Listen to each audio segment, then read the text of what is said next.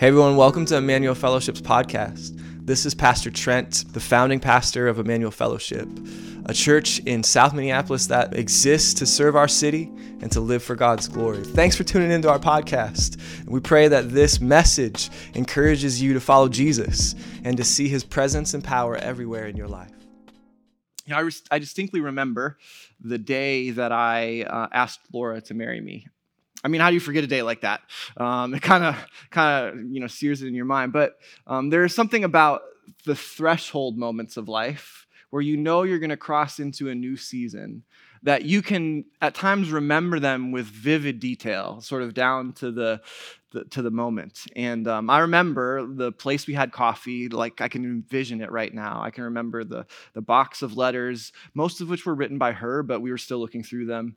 I can remember my morning routine, even getting dressed for the day. I was keenly aware that my life was going to change forever.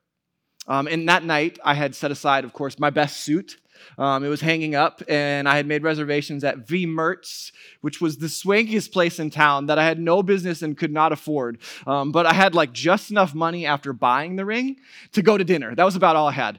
And then for the day, because we were going hiking, I'm going to spend some time outdoors, I, of course, had my baggy cargo shorts. I mean, anybody remember?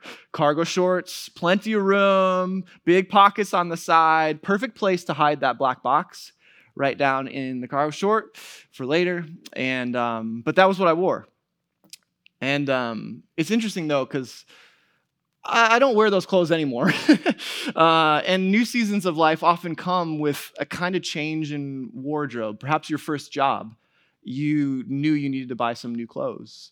Perhaps a new life situation means the old has gone away and new things start to come.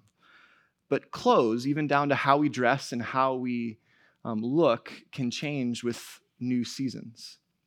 I remember more than one conversation while I was doing college ministry with some of the guys, talking to them about how they needed to buy a belt. And there was a new season of adulthood coming that they needed to get ready for. And but new seasons have changed to them. And this language of clothing and change are the metaphors of chapter 3. It's all about a new time. A new era, as it were. It's on Easter Sunday last week, I sought to summarize verses 1 through 4 that we read, right? By saying the resurrection matters not just for an afterlife, but it matters for your present life, right? When Paul says, if you've been raised with Christ, seek the things that are above, he's not saying, hey, set your mind on the clouds, right? Start having dreams of angels. And if you could, just sort of set your normal job aside and start reading the Bible all day long, every day. That's what it would mean. That's not what it would mean to set your mind on things that are above.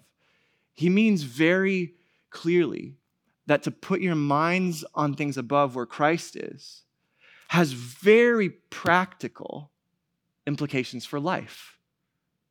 That somehow having been raised to new life is to affect your everyday life. The way in which you live and operate in the world. To say it this way, you say, you have been raised to live resurrected. You've been raised with Christ to live resurrected, to live new. That's the case that he's making all through chapter 3 and even into the beginning of chapter 4 as he talks about living resurrected in certain practices of your life, living resurrected, living new in the way that you relate to family and the way that you approach work.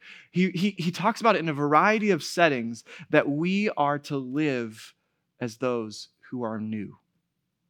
And so this morning, I got 3 simple points. I want to talk about new creation, new clothes, and new center. New creation, we're going to look at verses 9 and 10. If you've got a paper Bible, go ahead and open up. You can follow along there. We're also going to try and have it up on here on the screen for you to follow along too. Verses 9 and 10, new creation. Verses 5 through 8 that I omitted for the child edit. That is going to be new clothes. And then verse 11 is going to be the new center. New creation, new clothes, new center. If you're ready, if you're there, say, let's go. Let's go. Let's go. All right. Put to death, therefore, what is earthly in you. Put to death, therefore, what is earthly in you. And then jump down. Seeing that you have put off the old self with its practices. Save practices for a second. We'll get there later. And put on the new self, which is being renewed in knowledge after the image of its creator. Put to death, put off. Paul is saying, if you believe in Jesus, you have died. Right? And this passage is the call to cooperate with a new kind of Easter power that's already at work within you, within the Christian. And notice Paul is not, he's not saying lightly here. He's not like, hey, you know those kind of like things of earth that you get distracted with sometimes? Try and avoid those if you can. No, he's like, hey, kill them. He's like, you got to kill them. It's the Puritan pastor of old, John Owen, who said, be killing sin or it will be killing you. And that's what he's after here. He's saying, be killing sin, put to death the things that are earthly below, or they will be, in many ways, destroying you. I was struck by this on Wednesday during my gospel community gathering. I had the joy of being at both gospel communities this last Wednesday. It was a lot of fun to study these passages twice. But in the second conversation, there was somebody, a dear brother, who said, it's just that he says, you died. Like, you're dead. Like, you are dead. And he said it like, it must have been 8 or 10 times. And it just hit me fresh that somehow with Jesus, I went in the tomb, that I have died with him, and that my life is hidden with Christ in God. And if I've died with him, then all the things that were earthly about me have died as well. And therefore, I got to leave them in the grave. I got to leave the deadly things, leave the earthly things, leave the old things down in the tomb. Because I've been raised to live resurrected, to live a new kind of life. This is burial language for sure. But also, it could be burial clothes. And then as the other verbs in the passage make clear, he's talking about actually taking off a kind of clothing and putting on something else. The verb behind this phrase, put off, is the same verb used in chapter 2, verse 15 to talk about Jesus' triumph over the powers of sin and evil. Jesus has literally stripped them of their power. And that's what he's getting at here. It's the same variation of the form of verb in verse 11 of chapter 2 when he talks about you've been cut off, you have been circumcised. He's using that language that there is a spiritual circumcision, a kind not made without hands, a kind that God does to literally cut off and separate and strip the old you away. Galatians chapter 3 echoes the same theme, along with another bunch of passages in the New Testament. In the NIV, the New International Version, it says, For all of you were baptized into Christ. You have clothed yourselves with Christ. He's saying you have to put off what is earthly and put on what is of Christ, what is heavenly. Put to death and put off are the two commands here in this passage. And we'll get to the practical piece of them in a minute. But first, do you see the other contrast? Right? Seeing that you have put off the old self with its practices and put on the new self, which is being renewed in knowledge after the image of its creator. Old self to new self is the second contrast that he's making there. And what he means by it is to say that in Christ, your position has changed. There's a change of position that has taken place, that Easter has begun a new era. And you are no longer over here. By faith, you are somewhere else. That in the empty tomb, that fallen humanity, sinful humanity was laid to rest. And then on Easter Sunday, a new kind of humanity, a new creation has come to life. New life means new creation. Jesus is literally a new creation, a new humanity that characterized by freedom and grace. Whereas the old humanity is characterized by fallen, broken, sin, rebellion. Paul's teaching the church, you belong to a new humanity. Self here, if you say the old self and the new self, is in some ways misleading. It could be almost too individualistic for this setting, because the way that we hear that is very almost psychological. But Paul is after something deeper. The word here is anthropos. It's where we get anthropology, humanity. He's saying the old humanity is gone. And by Christ, a new humanity has come. And new humanity is not just a better version of you. Surely, in Christ, you do have freedom in a therapeutic sense, right? You will sense in your mind, in your psyche, a kind of freedom that Jesus brings. But that's not all. And certainly in Christ, you have a freedom that is spiritual. Like you will sense within your soul, because of Jesus, a kind of freedom. But what Paul is after here is a freedom that's far more comprehensive. He's saying that in Christ, your freedom is ontological. Like it gets down to the very being, to your very existence. Your whole existence has changed by faith in the resurrection. If anyone is in Christ, he says elsewhere, he is a new creation. The old has passed away. The new has come. Now, if we think about Superman for a minute, the parallel breaks down pretty quickly. But I think it could be helpful, all right? Think about it like this. Old humanity is in some ways like walking around as Clark Kent, constantly. Wearing the clothes, the suits, going to the Daily Planet to do your work, even though you are from another planet, but yet you're wearing the suit. And what Paul, I believe, is saying about our identity and our existence, down to who we are, is that in Christ, the real you is a Kryptonian superwoman or superman. Your very existence is different. And God has placed within you an otherworldly kind of power, the same power that raised Christ Jesus from the grave. And what he's saying here to the church is that if this is you, church, you got to take off the business suit. You got to take off the newspaper man. And you've got to begin to live as your true self. You belong to another world. You have another home. You are another species, a new anthropos. There is the symbol of Easter and all of its power upon your chest. You have been raised to live resurrected, a new kind of human being. And that means you got to put off some things. And you got to put on your cape. And to be sure, right, you have some kryptonite still in this life, all right? Like it's not like you're flawless or you have all power by any means. But what he's saying is that if you believe in Jesus, you belong to another world. And your very existence and being has changed. You've been raised to live resurrected.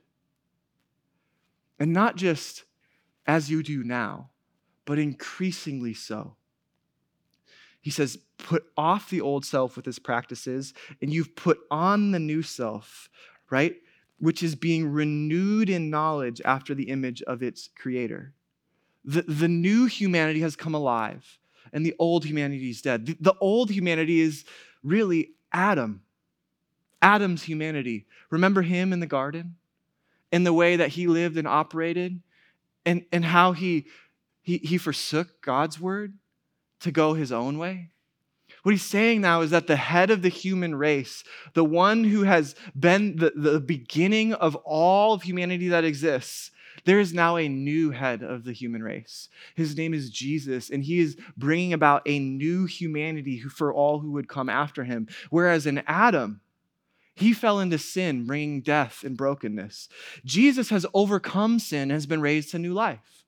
And whereas in Adam departed from God's word and into rebellion. But Jesus is the one who has kept God's word, even embodied it, offering to us reconciliation.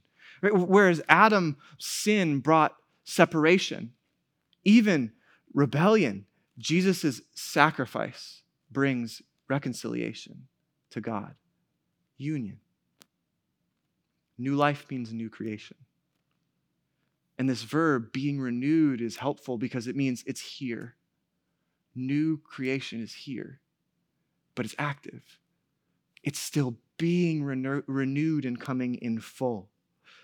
It's here already, but it's not in full.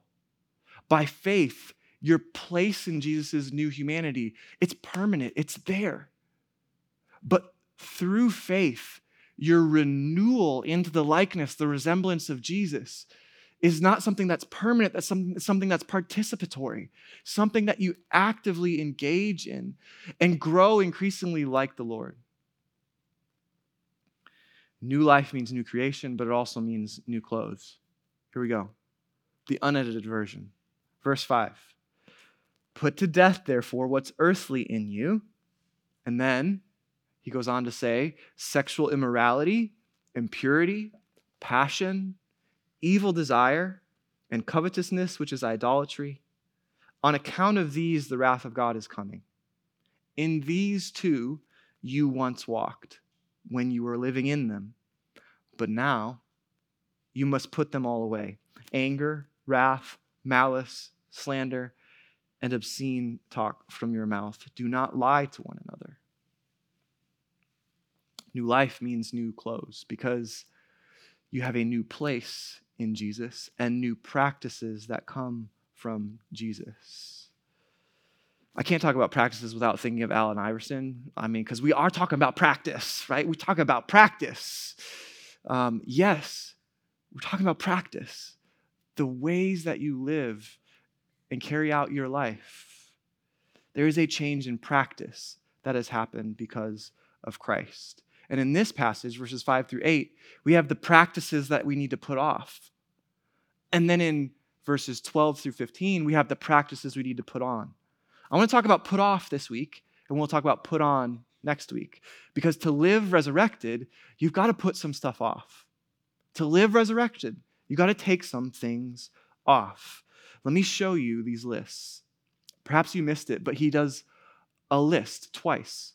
There are 5 things in each of them. And he does so to summarize different areas of life that we often need to leave behind as we grow in Christ. Here's the first list in verse 5. He says, whatever belongs to your earthly members. Literally, it means earthly members. Whatever belongs to the earth, earthly in you. And then 5 things. Sexual immorality, which is the Greek word porneia. It covers a whole host of different kinds of sexual sin and covers in its meaning every kind of sexual activity that exists outside of marriage between a man and a woman. That is the Bible's clear sexual ethic. And then impurity. Sexual immorality is the Greek word porneia. Impurity is a companion word that intensifies it. It can be used simply to mean corruption, but oftentimes it's coupled with language about sexuality to convey the brokenness that can come in our lives sexually. And then lust is the third word. It could be lust is the third word, of course, running a 3 sort of in a row about the same topic. And then Paul steps back to say evil desire. That these practices sexually often come from a place of heart that is not good, that is not of light, but is evil and is dark. And then he rounds it out with greed or covetousness. That these things come as we covet and desire and get greedy for something in an inappropriate fashion. What he's getting at here is that earthliness sometimes come down to our members of our body. And he's asking us to put those off because not just your soul, but your body belongs to the Lord. That is the New Testament ethic. Put these things to death. Now, oddly, we have come to a point in our society where the church believes we are in uncharted territory when it comes to sexual ethics. This is not the case, because the reality of the biblical story is that when God's people were delivered out of Egypt, he set them into a new land and gave them new practices that set them drastically apart from the sexual practices of the surrounding nations around them. They were odd birds in that time.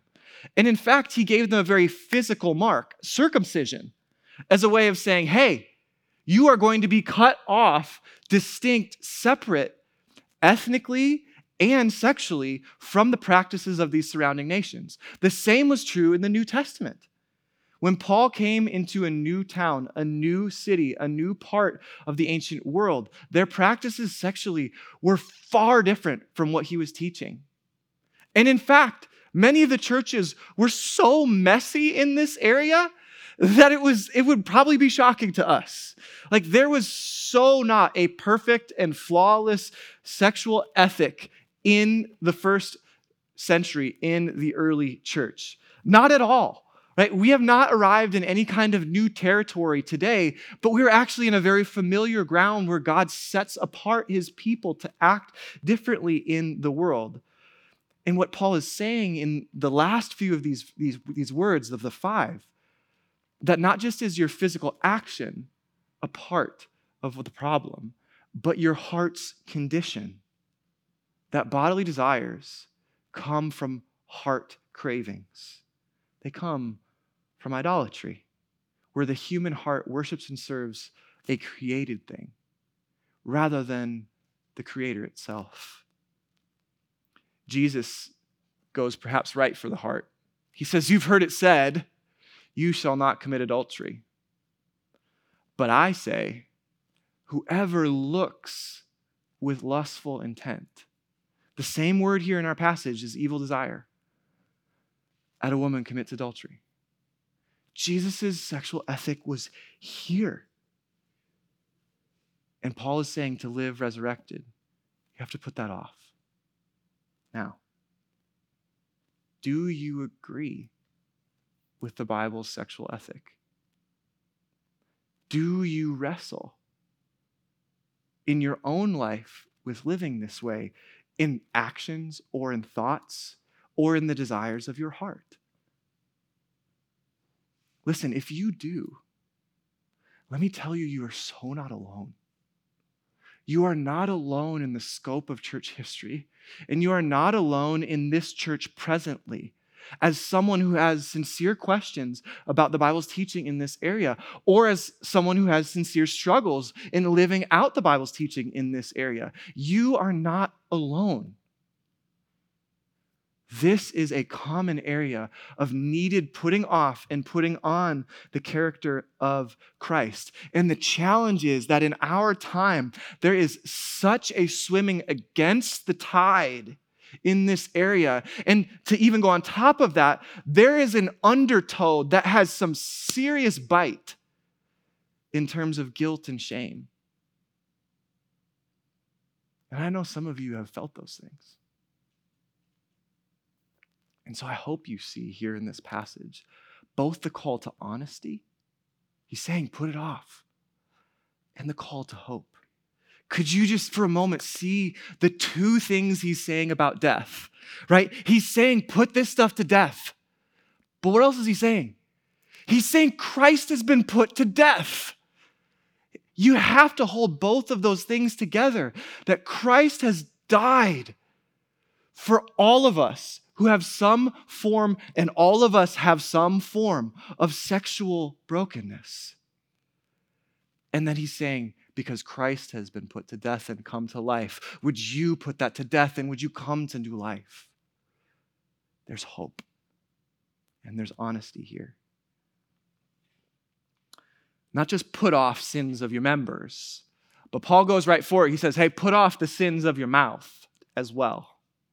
Here it is in the second list, right? Put them all away. Rid yourself in some translations. Here's verse 8.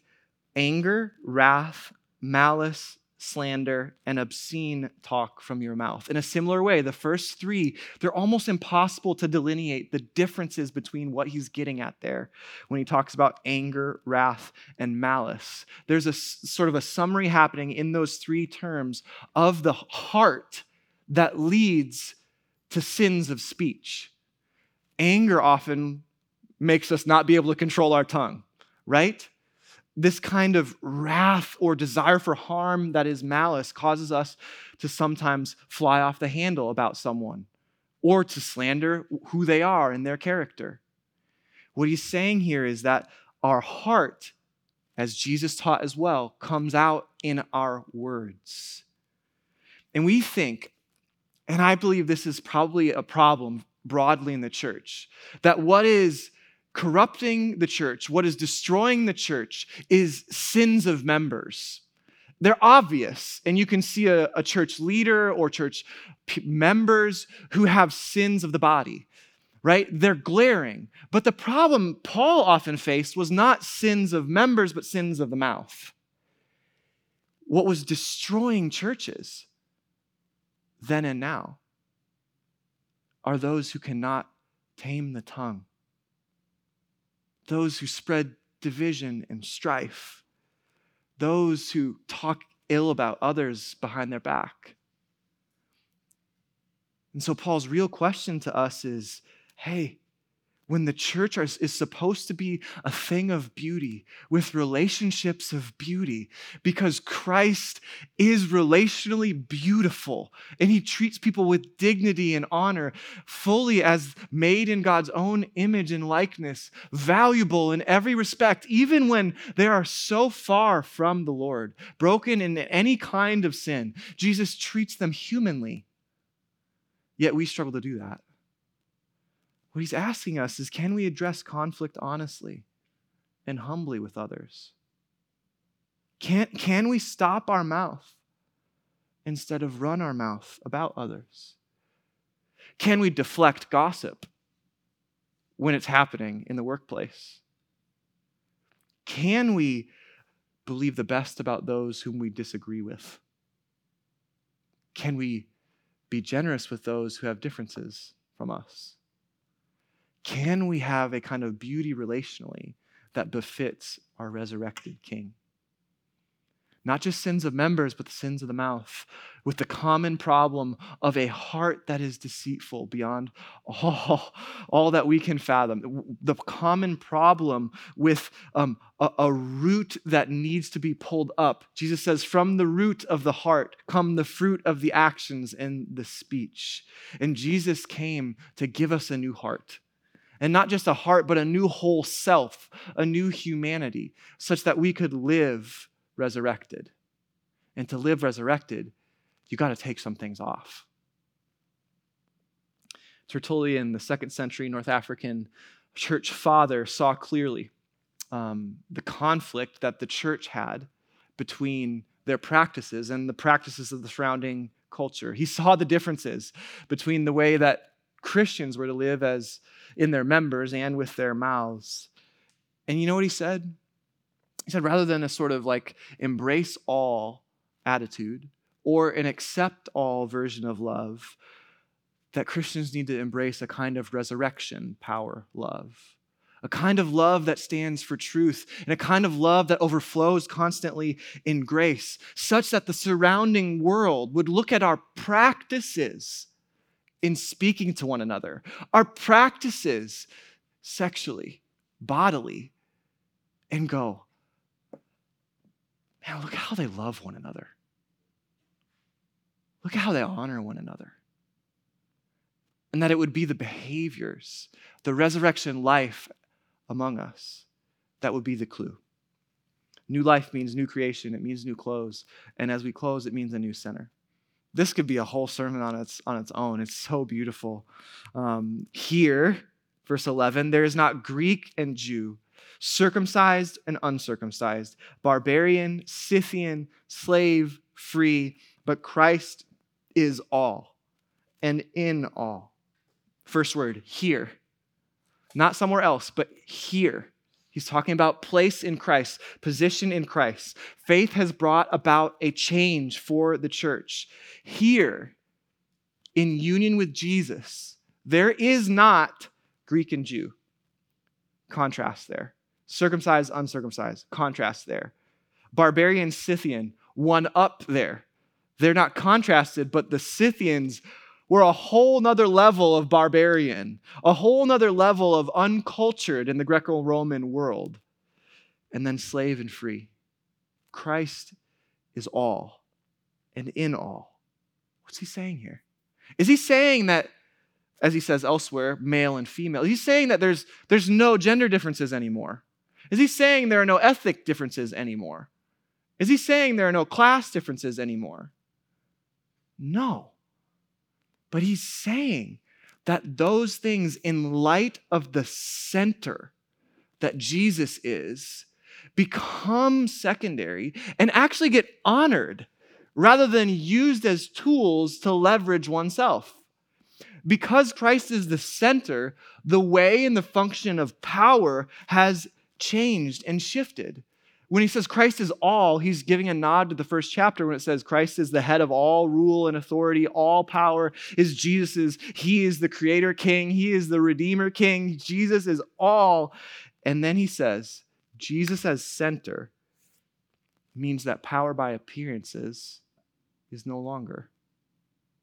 It means that power and standing by accomplishment is no more. It means that power by cultural norms fades away. Power by your own religious practice, power of any form over another as an approach to life has faded for the Christian. Because real power is in Jesus. And there is no Jesus and, where we say Jesus and a political position, Jesus and a cultural tradition, Jesus and a way of living. We all of a sudden step away from Jesus all. And Paul is saying Christ is all. And shockingly, he's saying Christ is in all. And if all of these different kinds of people in the early church were united to Jesus by faith, and Christ was living within him this new resurrected life, then how, if they were united to him, could they not be united to one another? Union with Christ produced this breathtaking unity within the church. It did so in the first century, and it should in our time as well. How does this happen? Well, I think it's messy. But if you're asking, where does power come from to live in unity? Or where does power come from in order to put off what is old and on what is new? The answer that Paul is giving is that power comes from Christ. And it comes from Christ within you. And miracle of all, Jesus is the one who has gone this road before us. The gospel writers are clear that he was the one who was stripped and put off the old. In fact, in his own crucifixion, the same language, the same verbiage about him having clothing torn off him and being shamed is the same language Paul is using to talk about the victory Jesus has won in chapter 2 and the kind of new resurrected life we are to live in chapter 3. In all appearances, the stripping of Jesus that happened on Good Friday and on the cross was a defeat. But God had a different plan in mind. Right? On the cross, Jesus put all the powers and practices of sin upon his shoulders, and there, in apparent defeat, laid them in the grave dead, stripping them of their power and hold upon our lives. I mean, what are you going to do with a God like this? Who says, I'll take the worst thing imaginable that could have happened in the world, the death of the Son of God, the perfect one, the loving one, the righteous one, and I'll transform it into the best thing that's ever happened to our world, so that you, even when you've been in worse places or been in bad practices, might die with him and rise with him to a new way of life. In the stripping of Jesus, he not only died, but was raised. In the apparent defeat, all of a sudden, he was flipped into triumphant victory, one that we share in as Christians by faith. New life means new center. It means new clothes. It means new creation. Because you and I, if we've been raised with Christ, are to live resurrected with Christ in a new way of life.